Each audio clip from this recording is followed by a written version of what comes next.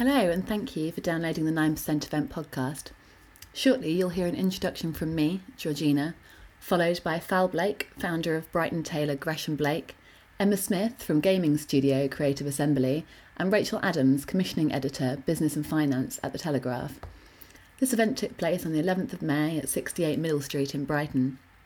There are around 40 women in the room who have just spent an hour chatting, networking and sampling beers brewed by female brewers with Bison Beer Bottle Shop in Hove. To paint a picture of the scene for you, while Fal is talking, there is a constant stream of fashion shoots and celebrities, wearing Gresham Blake designs on the screen playing behind her, including Norman Cook, Davina McCall, Barbara Windsor, Sue Perkins, Adrian Lester, Nick Cave and many more. During Emma's talk, the first line she uses during the section about common misconceptions about careers in gaming, the slide says, "Making games isn't a real career.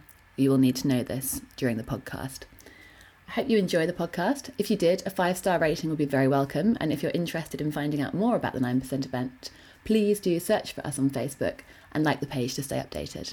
So let's say hello to everybody and thank you so much for coming along to the 9% event tonight.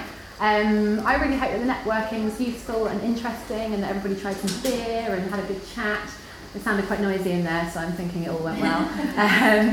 This is the second one of the series, and we've got some familiar faces here tonight and we've got some new ones, so I'm delighted to see familiar faces again. For the new people, the reason that the event isn't mixed gender is the 9% event is named after the UK gender pay gap, and I feel there's a real need for a community of women in business to support and empower each other. I looked up some statistics tonight before I got the speakers, because I thought, it's very much like male-dominated industries that we're going for, but is it really that male-dominated? And so I looked up and I found out that 89% of software developers in gaming are male, and that while more women than men actually enter journalism as a profession, 78% of front-page bylines are written by male journalists, and 81% of lead stories were written by men, compared to 19% of women. So my answer to my own question, which was, yes, it is still quite male-dominated. So this is, there's a real need for inspirational women setting examples, I think, of how a gender or industry or expectation shouldn't hinder achievement of your goals and your dreams within your chosen industry. And everybody who's speaking tonight, the 3 women who are speaking, are shining examples of exactly that. I really believe that you cannot be what you cannot see, which is a popular phrase that everybody has heard, I'm sure, but how are you ever going to be successful if you don't see other women blazing a trail for you? Finally, I looked up female tailors and the first result was Fal Blake at Gresham Blake, so I thought, who better to start us off? So I'm going to introduce Fal. She's the founding partner along with her husband, and I'm sure anyone Brightonites will have walked past their amazing window displays in the North Laines. They're really an iconic part of Brighton, so over to you, Fal. Thank you. Hi everyone, my name is Fal Blake, and alongside my husband we set up our business, Gresham Blake. That's me. Gresham Blake is a clothing brand. We started off as bespoke tailors and we introduced ready-to-wear and accessories to complement our style and design. Now, I didn't start my career off in the fashion industry at all.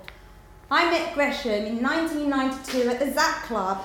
We were both students and I was studying chemistry at the time. Gresham went on to do a degree in fashion design at Brighton. Now, when I graduated, I went on to get my dream job in the marketing team for a pharmaceutical industry. Extremely well paid, all the perks, all the benefits, my own car, my own computer, my own mobile phone, which was a massive big deal in those days. I worked with them with my steady pay increases and my cushy little job for 5 years. But over this time, I started to get more and more demoralised. Firstly, by the corruption of working for a pharmaceutical giant. In those days, the pharmaceutical industry was much more unregulated, and it was shocking how corrupt that industry was. Secondly, with the bullshit and bureaucracy that I had to deal with every single day of my job. Thirdly, by working in such a corporate environment where I was very much restricted in what I could do and certainly in what I could achieve. Now, I did achieve quite a lot and I got a number of meaningless trophies. My highlight was making page 3 in the Shoreham Herald, for my company raising the funds to provide a scanner for the prostate department at Worthing Hospital. Now, my company purchased this so that the doctors would prescribe the drugs my company was making, not because the drug was the best on the market, and that was, for me, quite soul-destroying, but it did make my sales hit the roof. So, as a consequence, I was making a lot of money, and I was able to buy a property in central Brighton. Now, having said that, the properties were a lot cheaper then, and my first flat only cost £18,000. Now, while Gresham was studying, he had already started our business, and he was making suits for friends and family. When he graduated, he went on to work for military tailors in Savile Row. However, his dream was to set up a bespoke tailors in Brighton. At that time, we were living in a lovely 4-storey house in the centre of Brighton in Hanover that quickly mounted up a lot of equity. So we sold it, and that's what we used in terms of the funding to set up our own business. And that's when we purchased our first little shop in Bond Street in Brighton. Gresham quickly convinced me to take a sabbatical of 2 months. Gresham was very good at the design and tailoring side of things, but not so much the sales. I was extremely passionate about my husband's tailoring skills, and so I was very good at selling this. I was also surprisingly knowledgeable in this field too by then, as I had been alongside Gresham through all of his training, and inadvertently I'd learnt a lot of skills by then. Now, traditionally, bespoke tailoring is very male-dominated and very, very posh. Gresham only ticked one of those boxes. So here I was, now running my own bespoke tailors in the centre of Brighton. And I had a few traits that didn't quite fit into that mould. Firstly, I'm female. Secondly, I'm not white. Thirdly, I'm very vertically challenged. But what I did have was a heck of a lot of determination and belief in what we wanted to do. I also loved wearing the clothes that Gresham made me, and I felt that when you wear something, and I still do, that fits and that can really, really boost your confidence in so many more ways than you can imagine. And I really wanted to break that stuffy men's club mentality of this type of product. We wanted to provide a very approachable tailoring service to anyone that was interested in style and design. Funnily enough, when we first had this vision, a number of people advised us back then not to set up a business in Brighton, such a business in Brighton, as who would want a bespoke suit in Brighton? But in fact, setting up in Brighton was the best thing we did, as the people in Brighton are a lot more clued up and open to new ways of thinking. A number of people have subsequently said to me that if you can make a business work in Brighton, you can make it work anywhere else in the world. And a few weeks ago, I read in The Guardian that Brightonians are definitely the toughest customers. So I'm definitely not what you would expect as your bespoke consultant if you went into Savile Row. And over the years, I've definitely surprised a number of my clients at that first consultation when I've said that I'll be looking after them today. However, what I have found is what people want is simply people that are very dedicated to what they do and have skills and knowledge to back that up. Traditionally, there's an expectation that if you went to see your tailor, he's an older gentleman in a suit, but you soon realise that what matters is being able to communicate with the client and developing your expertise. So here we were, myself and Gresham, running our busy tailors in the centre of Brighton. We soon went on to design our own collection of ready-to-wear, which started to attract a whole load of celebrity clientele. We have made suits for rock stars to politicians. Often, I'm not sure of who the people are that come into my store. When Nick Cave came along to have a suit, I asked him what he did for a living. He said he was in a band. Now, Gresham's a huge fan of Nick Cave, and he interjected and he said, "Fal, this is Nick Cave." At that point, I think I said something like, "Wow, you've worked with Kylie Minogue." I'm a great fan of Kylie. Needless to say, Gresham or Nick were not too impressed. Now, we got very busy very quickly, and we quickly lost all balance of life. And my day-to-day got so much more stressful than the 9-to-5 lifestyle of my previous occupation. We went on to employ a team of staff and our employee numbers raised, but what we didn't have was a team of people that were equally as dedicated to our brand. Well, the problem equally was that myself and Gresham were not ready to let go. It was when I went off on maternity leave, not your regular 1 year, but 6 weeks, then part-time for around 4 more months, having left the business to a team that we had failed to inspire, as we had been so clingy to our own business, and that was almost detrimental to us, as we had no proper systems or structure in place of how we wanted our team to work, which made us more and more controlling, and it was a vicious circle. Since then, we have made a lot of changes, and now I'm pleased to say that we have an amazing team in place, and a lot of my team members indeed are female. Some of my management team are here today, and in between you we have Emily Kilby, who's our head of e-commerce.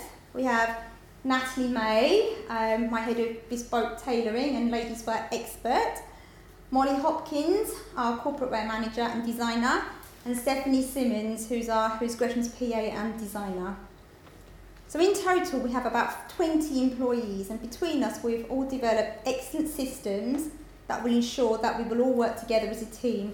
And these systems and my team have given us now the confidence to grow the business to where it is today. So we went on to acquire 2 adjacent shops next to ours in Brighton, and Brighton is where our head office is. And that's where we have our design team, production team, and our workshop. Our London store is in the city, in Shoreditch. And you may all find it interesting to know that after we had a number of male managers in place here that haven't worked out, now fronting our London shop is a female manager who has more skills and professionalism than any of the blokes that we have hired had. And she's only 20 years old. Our corporate wear head office is in London. This is a very exciting branch of our business. It's a very fast-growing sector of our business.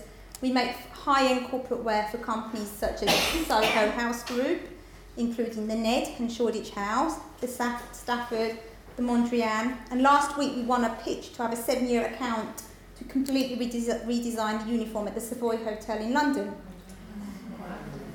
We also make for a number of local companies, including the Grand Hotel, the Ivy, Ginger Pig, and Riddle and Fins.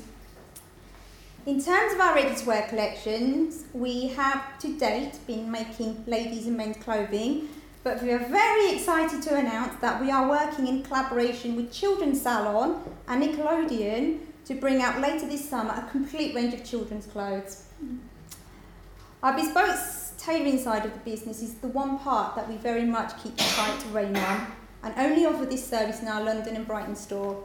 Over the last 20 years, we have built up an amazing client base, and we have an excellent team that can make amazing clothes to make it feel really, really great. So at Gresham Blake, we do have a majority female presence within our team, and it has definitely taken a lot of hard work to earn our stripes, or should I say pinstripes, in this male-dominated industry, and we are thriving.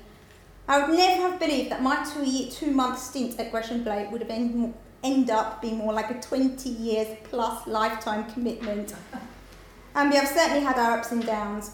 Over the years, we have become stronger and more confident in what we do. I personally love working and creating and shaping my own future, and would advise anyone that wants to set up on their own, first of all, to be sure, is this really what you want to do? And are you willing to commit all? If it is, take a plunge, be fearless, don't be scared, but do make sure you have a good team to support you, and don't forget those all-important systems. On being a husband and wife team, the good news is that me and Gresham haven't killed each other yet. It's particularly good news because we are both very, very competitive people. However, we both have the same sense of urgency and willpower, and we both work on 2 completely different floors in our building.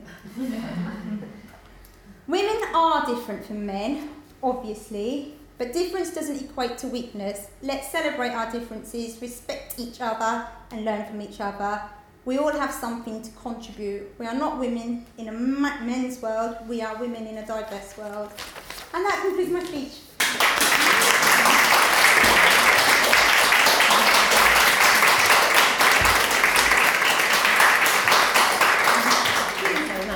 Fabulous. So we are moving on to Emma now from Creative Assembly. Creative Assembly is a gaming studio that's won multiple awards, including BAFTAs and Ivor Novellos. So I'm really interested to hear more from you, Emma.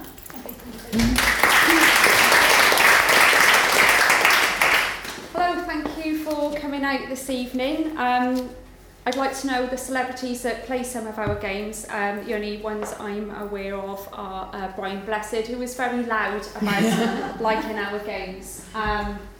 But yeah, I'm like, thank you so much for giving me an opportunity to be able to speak with a room of lovely ladies this evening, and to share with you a little bit more about the games industry, because I think some of us sort of know about it, but we don't really know about it. So I'll let you know more about it as we go on. Who am I? Who's this person here?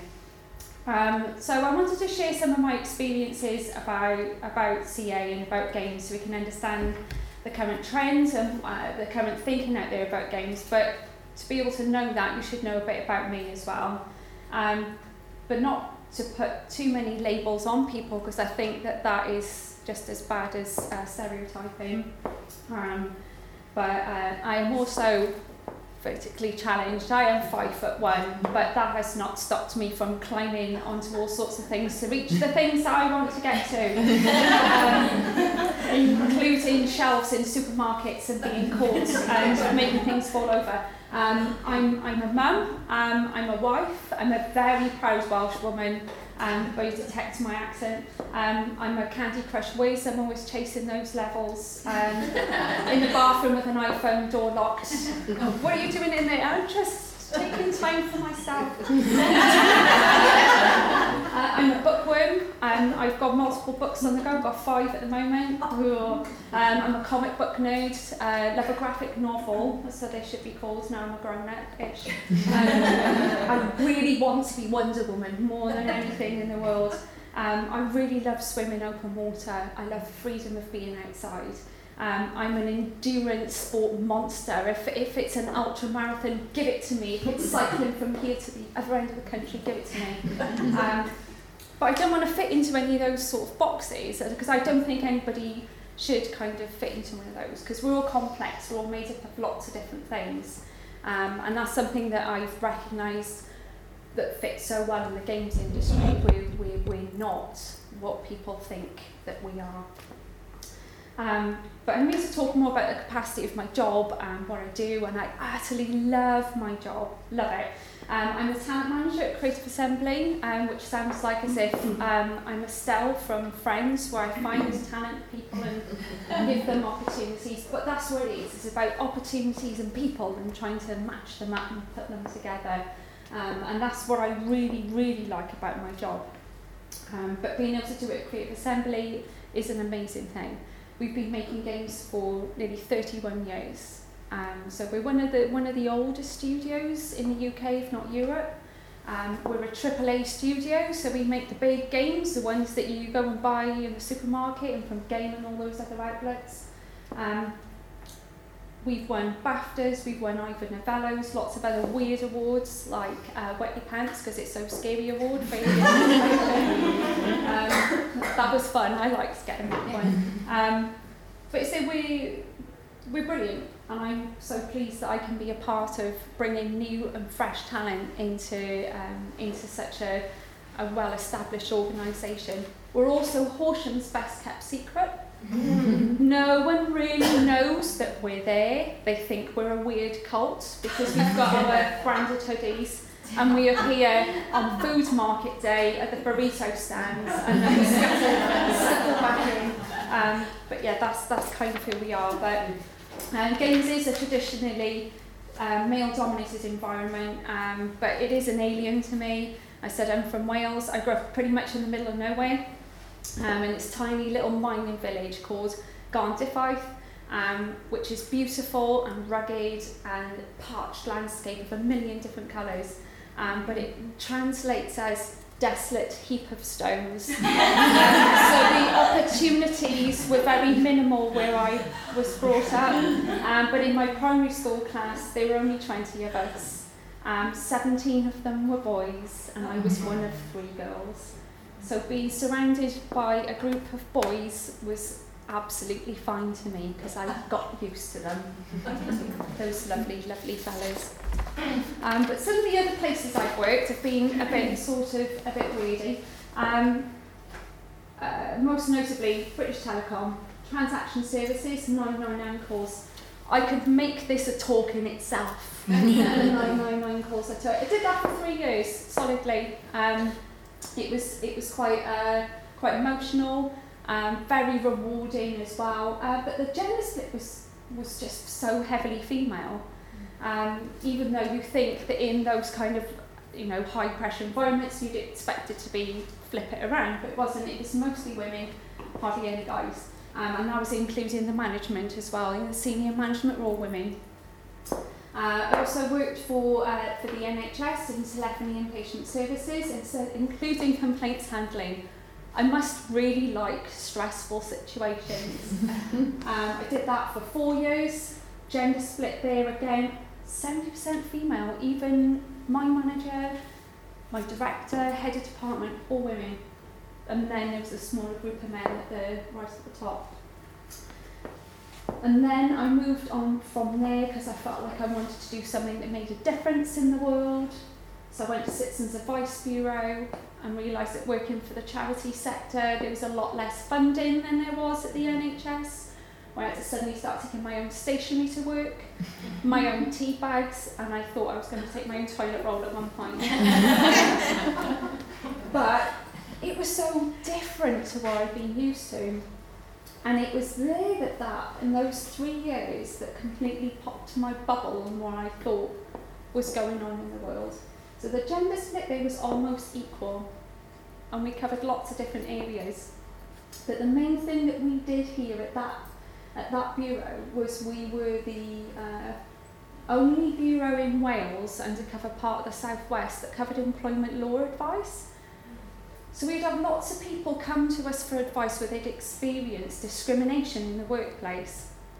And because I supported them as an office manager, I got to read up all the cases, all the things that were going on, and meet some of these clients that were coming in.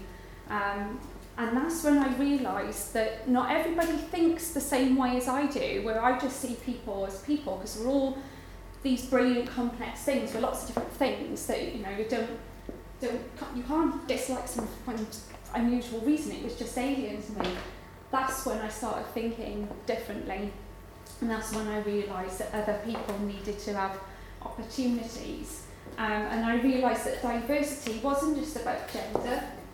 Diversity is about the way that we are. It's about our perceptions of ourselves. It's about other perceptions of us. It's about circumstances. It's about a sense of belonging, isn't it? And as a woman, we feel like when we come together, that we uplift each other and we find that sense of belonging together.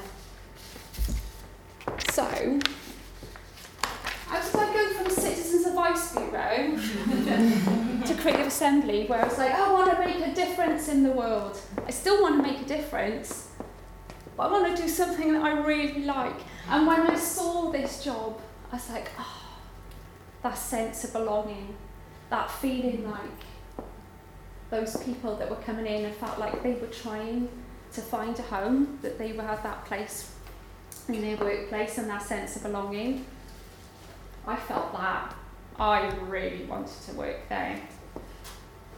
I'm a gamer at heart. I love playing games. I grew up playing games, and when I found the job advertised, I absolutely went for it. It was a choice of the Caravan Club or a medical supplies company that made stockings and petri dishes. So this was really attractive to me. Inside, I absolutely exploded when I found out that this is a place I felt like I belonged. I felt like I found my tribe. When I had my induction at Sega, I'm not going to lie, I stood in front of the Sonic the Hedgehog statue, and I had just pictures taken with it. Somebody came in dressed as Sonic the Hedgehog. I was all over it. It was great. I truly felt like I died and gone to Nerdvana. It was amazing. And I recognised that actually that's the place where people's hobbies are places that they get paid to do their hobby, and they were really happy. And it just felt like it was really uplifted after being somewhere like Citizens Advice Bureau and NHS and 999, when it was all making a difference, we love what we do. It was so much lighter. And the team were amazing. And you could almost reach out and touch their passion and what they cared about what they were doing. It was amazing. But what struck me was, where are all the women? It was me and 3 other women in the whole company when I started. There was about 120, 130 of us. Nearly 500 now. The numbers have changed somewhat, thankfully. So Lucy, it's around about 18% now? Yeah, I think it's 17.7. We'll call it 18. It's about 18% now. But that's on the gender split. But actually, just as a group, we're far more diverse now. But so where are all the women? Where are all the people from BME backgrounds? Where are the people from different backgrounds? Where are the people from other countries? Where are they? Where are they? Where are they? And how can we change things? Because diversity is the key to innovation, right? So as I spent more time at the company and spending time with the senior leaders, we really recognise that diversity really is going to breed our innovation and give us new ideas and look at things in a completely different way. Because we recognise you have a group of guys in a room and they've all come from the same background, they've all done the same course, they're all thinking the same way. Bring in a lady, different perspective, come in, different ideas, different backgrounds, completely changes everything. Changes the way that they communicate with each other as well. They stop shouting over the top of each other and it becomes a far more constructive conversation. Although sometimes I have caught myself shouting over the top of them to be heard and catching on to their behaviours. But we don't need to do that, do we, ladies? No, we don't. So it became a mission for me and the leadership in the company and us as a whole to really change the tide on things and be utterly committed to making sure that people understand there are opportunities out there to come into the games industry. So in 2014 is where I launched the Legacy project, and it's something I feel really, really passionate about. So actually the same year my daughter was born, and when she was born, I looked at her and I thought, I don't want her to live a life where she thinks that those opportunities are not open to her. Because if you're bold and you're brave and you're curious and to give things a go and not be scared of failing, then the world's your oyster. So that was the kind of the thinking and the passion. She really compounded that for me. God bless her. So yeah, we're working solidly to go some of these things, but there are a lot of misconceptions out there in games. So the next one is about this. It's so wrong, it's untrue. There are 170 different job titles at CA alone, right? It is a real career, it's a professional environment. It's not like it was, not bedroom coders. We have finance teams, we have marketing and PR departments that are big, they're vast. With communications teams, we've got a really big HR department, we've got data analysts, we've got AI technicians, we've got live service, live games operations, as well as amazing artists, concept artists, technical animators, production teams. It's just vast, it's vast. We've got people that make YouTube videos to sell our products. That's actually a job. That's a job that pays well, and it's really competitive. So this is wrong, roggedy wrong. It couldn't be more wronger. This one, actually, I heard from someone at a STEM talk in Sussex. This was one of the questions that somebody came up with.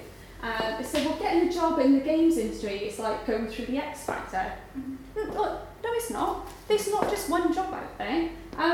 That number's actually changed, actually. I did check it again this morning. It's 2,260 studios in the UK.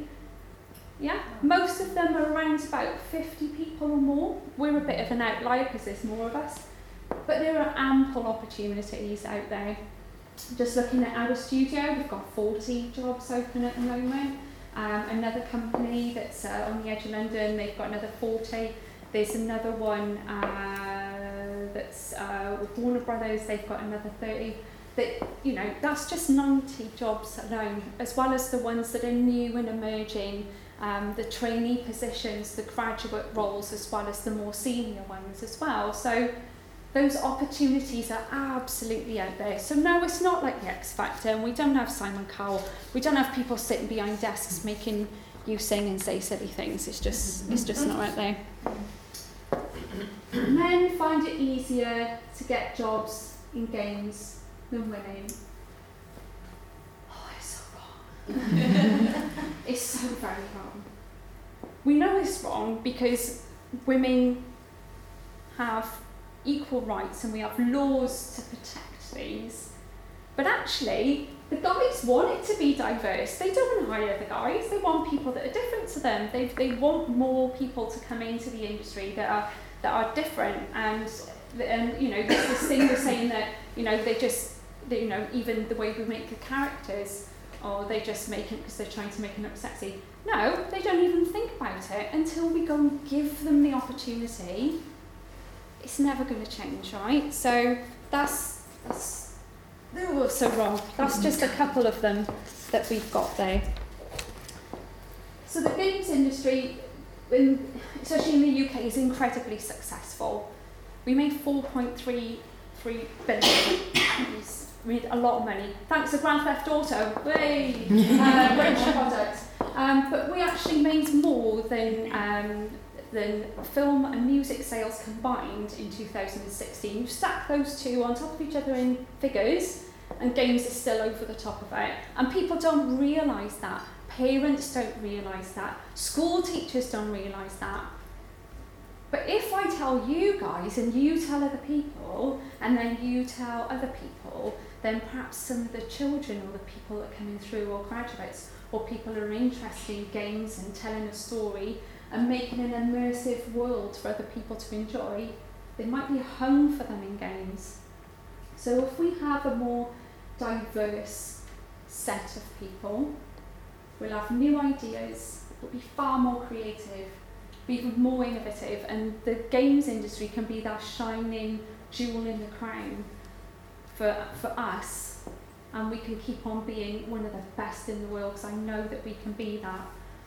So we want to keep on telling stories, creating new worlds, new characters. We're writers. Come see me later if you're a writer. Even characters that we really, really love to hate. We need fresh new thought. We need new ideas, new ways of problem solving, and you are the key to it. We all need to work together. And it doesn't just apply to games. It could be any organisation that you work with. It's about singing a positive song about what you do and where you work, and breaking down those misconceptions, those myths, those barriers, and really be an ambassador for women in business, because I know we can all be that way. So we can all just push that door open.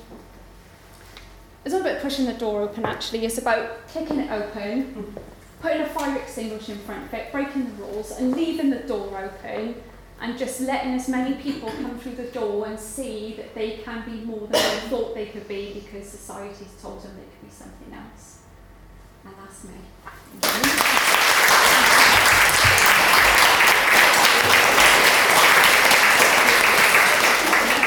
Thank you so much. Okay. Fantastic. And then we're moving on to our final speaker of the evening, Rachael Adams. Has come down from the Telegraph in London.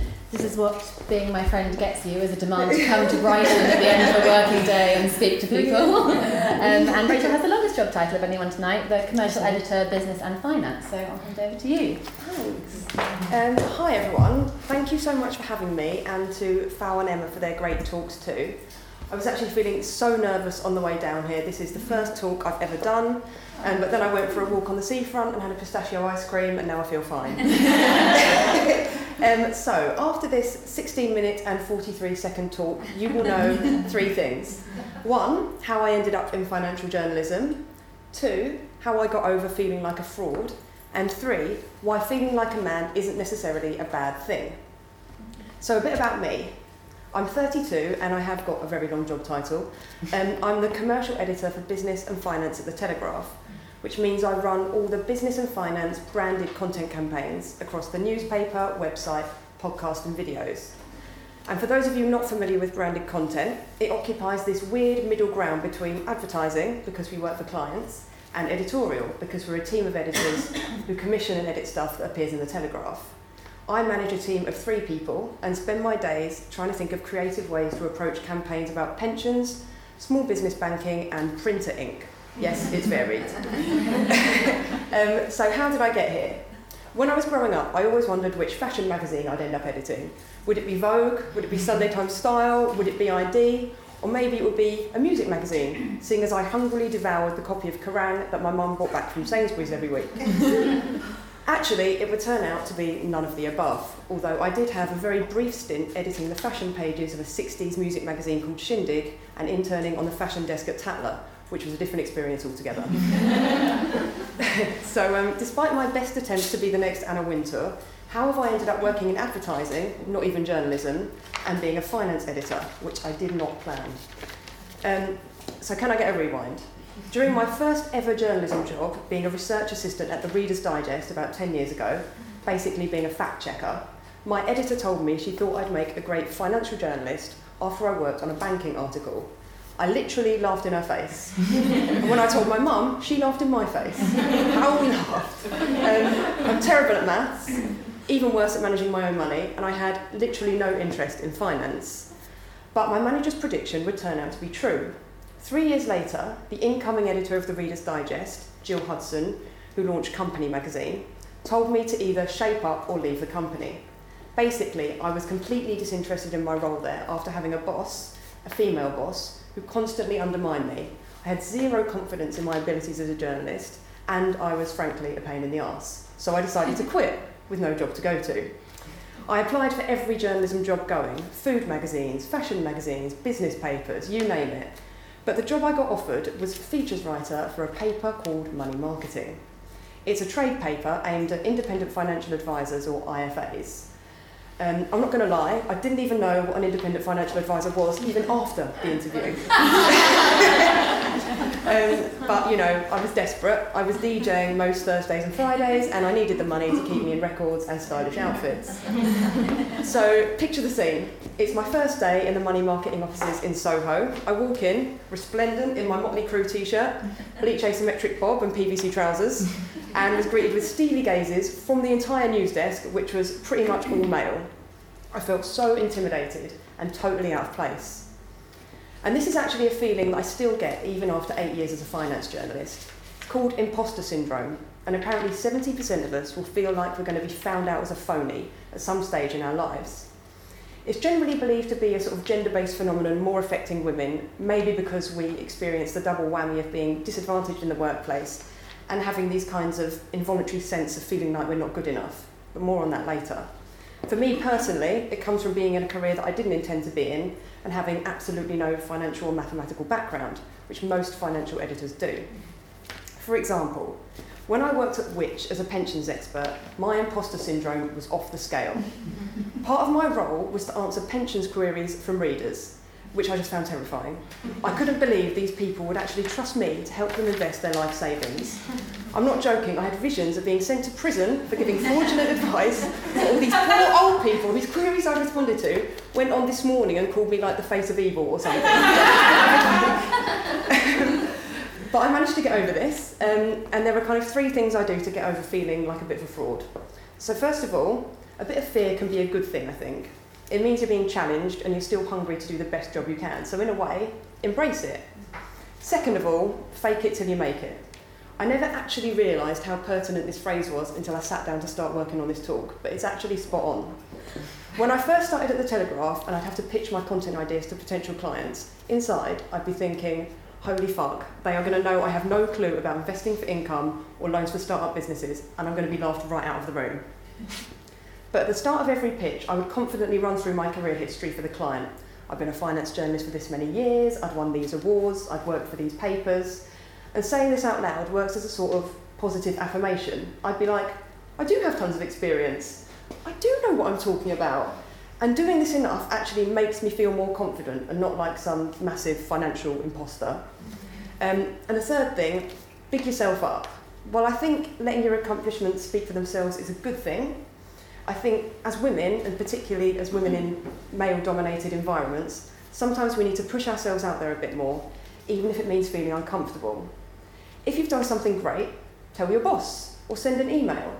When one of my ideas books as a campaign, I email my boss and our head of project management, and I walk over to the senior bank of desks and literally announce it to whoever's listening. The first few times I did this, I felt like a total dickhead, just standing there, expecting praise. But when I mentioned it to one of my male colleagues, he said, "Why do you feel like a dickhead? We all do it, and it's the only way to get recognised." So imposter syndrome is one thing I've learned to kind of deal with in my career, but there's also been the way some men interact with and treat women in the workplace. While this is obviously by no means limited to financial journalism, it's a very male-dominated sector, as Georgina mentioned earlier, so it can be a bit of an issue. One of my tasks in an early journalism job was to do weekly profile interviews with hedge fund managers, advisors, and other key figures in financial services. It goes without saying that they were pretty much all men. In my 2 years in the job, I interviewed maybe 10 women for the profiles. And my very first profile interview was with a pension advisor in this massive mahogany panelled office in Bank in the city. As soon as I walked into the room with my dictaphone and my notebook, the interviewee said, "That's a nice short skirt." Being in my early 20s and brand new to the job, I just laughed nervously, did the interview, and got the hell out of there. But it wouldn't be the last time I'd feel a bit uncomfortable working in finance journalism.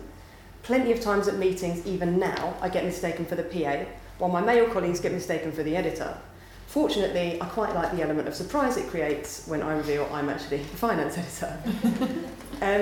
Since I've worked at the Telegraph as well, I've had to attend dinners with investment companies at places like the Carlton Club. It's known as the oldest and most important conservative club in Britain, and only started accepting female members in 2008, which gives you an idea of the kind of place it is. Once when I was sitting in the reception there waiting for my Uber home after hosting clients with the Telegraph's personal finance editor, a very old, very posh gentleman bumbled over to me and bellowed in my face, "What are you doing here? This is men only, you know." I politely replied that I was a guest, but looking back, that moment does seem rather representative of my career as a whole. And in another job I had, working for a big male-dominated trade finance paper, one of the senior male members of the team would consistently sexually harass me at work events. Once, in a pub after a daytime of drinking at an awards ceremony, he started kissing my bare back. And when I mentioned it to my boss, my female boss, her response was, "That's just the way he is."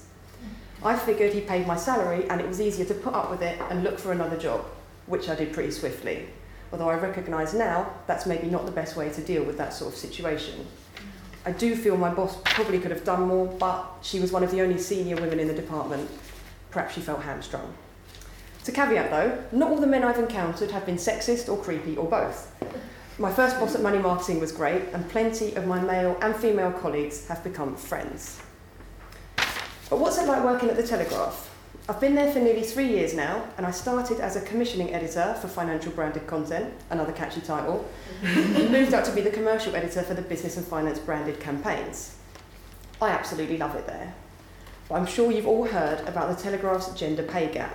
While 9% is common across most sectors, at the Telegraph, the women in the business get paid 35% less than the men, on average.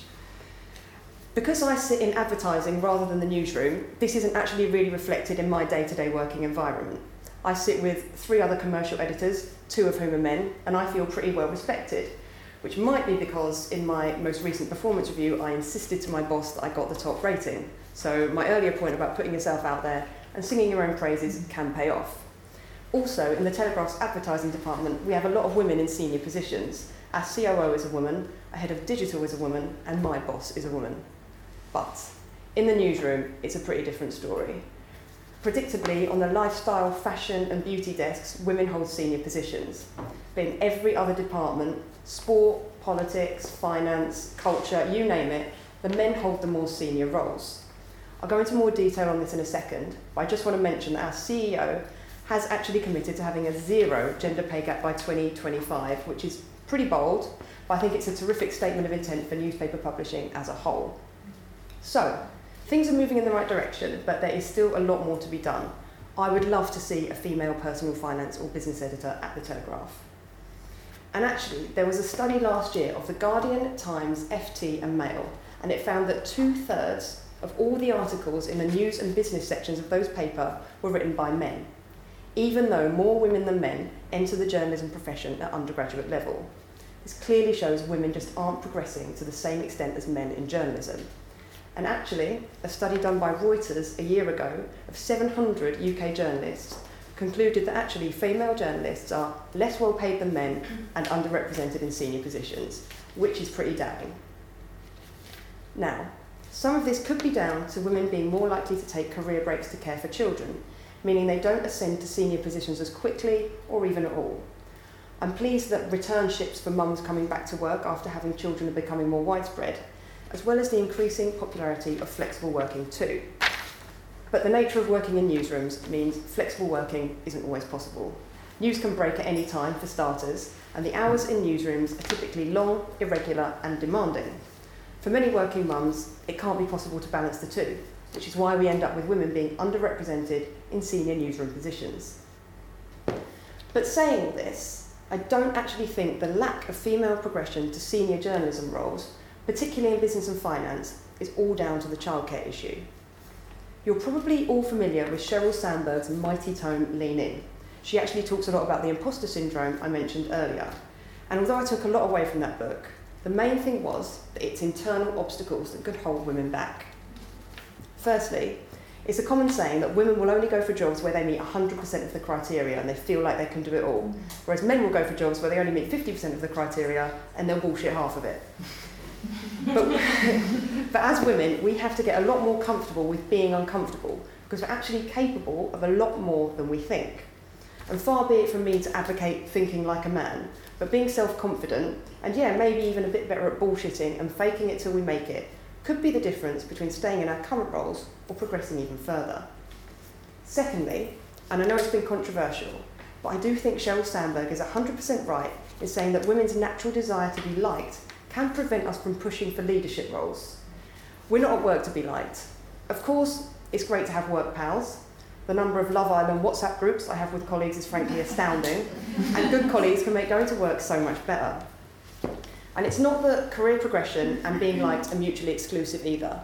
I just think sometimes we have to get a bit more selfish when it comes to our career paths. Look at Destiny's Child. I'm pretty sure Beyoncé would not be described as the nice one over Kelly and Michelle. She's the one opening the Super Bowl. But there is still a balance to be had. Beyoncé still supports her fellow women, from Rihanna to Nicki Minaj and even Hillary Clinton. Being selfish in your career doesn't mean you can't support other women to be selfish in theirs. But I didn't always think like this.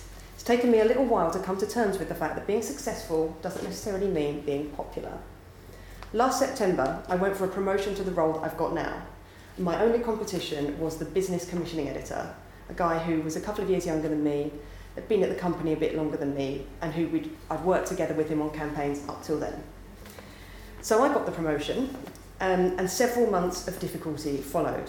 Going back to my point about trying to be liked, at first I went for the super friendly approach, and I'm sort of ashamed to say I was even apologetic about getting the promotion, because I really wanted this guy to not be upset and to still enjoy his job. This did not work. Things got more and more awkward between us as I was trying to be super nice and he was still clearly really disappointed about missing out on this promotion. I just wanted to be a cool boss.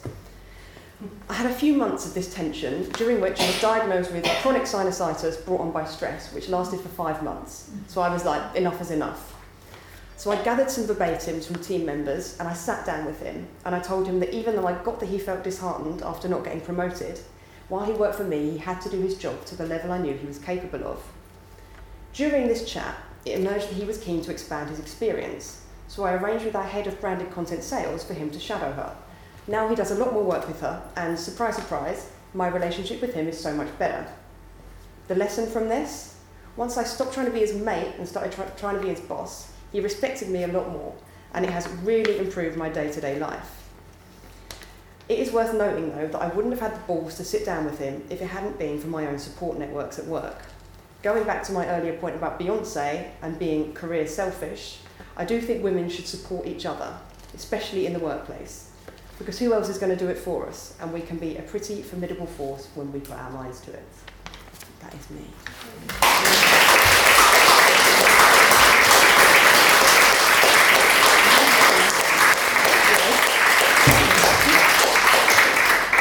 Amazing, thank you. So just a couple more bits of bobs. The next event I can't make live yet because I'm talking to a quite exciting speaker and she's very difficult to get into her diary, so I can't tell you what it is yet, but as soon as it's confirmed for the date, it'll be in about 2 months' time, and I will send you an email with it. In the meantime, you can like us on Facebook, please, because I'll also put an update there. You can look out for the 9% Event podcast on iTunes, and you can listen to what everyone said tonight, and you can send it to your friends. And you can follow me on Twitter, you can follow me on Instagram, and please, please, please tag your photos and statuses on social media with the number 9% event. I don't have a photographer tonight, and I'd love to see some more photos, so anything you want to add on social media, I'd love to see. Thank you so much for coming. I really appreciate you all being here and all being so lovely, and thank you to the speakers, and good night.